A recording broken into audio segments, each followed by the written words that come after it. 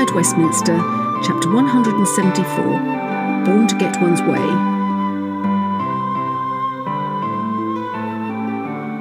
"I can't cope," screamed Sassy Sparkle, wife of Prince Rupert. "I'm going to hyperventilate." Oh God, what to do, fussed Teddy over his wife. It was so reminiscent of scenes he'd had with his mother that he felt he was having flashbacks. What had he done then, all of age 8, to calm her shattered nerves? He couldn't quite remember. Hadn't he made her a cup of tea? That had seemed to soothe her tribulations. But no, Sassy didn't drink tea, and his coffee-making skills were ludicrous, she'd said. What to do? Poor Prince Rupert kept saying. Get Edward Arthur out of the way for a start. He'd learnt that Sassy could really lose it when so overwrought, just like his mother, who'd managed to push her own stepmother down a flight of 30 steps at one high point in her drama-filled life. No massive flights of stairs to worry about, he'd thought reassuringly, but there was a pool which stuff could be, and indeed had been, hurled into. After his military training, Teddy had been able to control his own temper, which, he'd be the first to admit, had a tendency to spin out of control. How to help my wife, he kept thinking. The way we're going to end up with no friends this side of the Atlantic, let alone the other side, where even his own close family had become uncommunicative and angry. He'd been forced to drop countless friends for what reason he'd never quite worked out.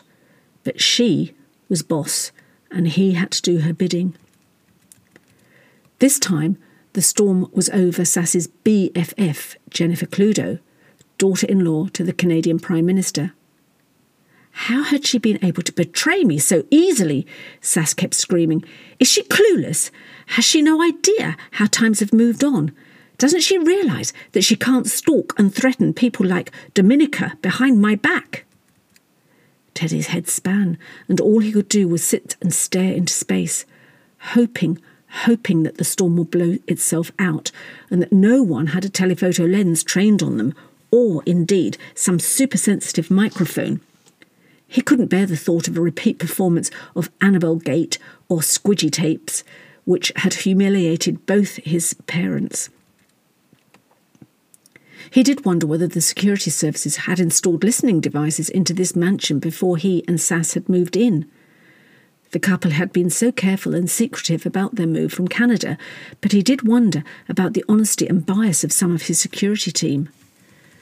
So he immediately jettisoned that idea, as he simply couldn't bear the thought of some stranger listening into his very private discomfiture. Some people, he decided, were born to get their own way. Wasn't he the royal, the sought-after, connected one in this partnership? How had the tables turned so comprehensively and so quickly? He just couldn't work it out.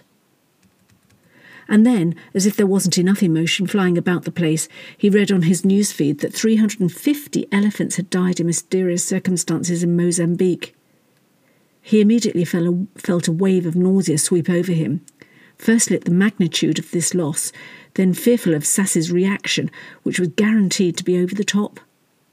"That's our weekend ruined," he'd whispered to Edward Arthur, who was cradled in his arms. In another place of opulence and plenty, someone born to get his own way was doing just that. Benedict Morgan had, indeed, started to get what he wanted in his campaign to restructure the whole of Whitehall.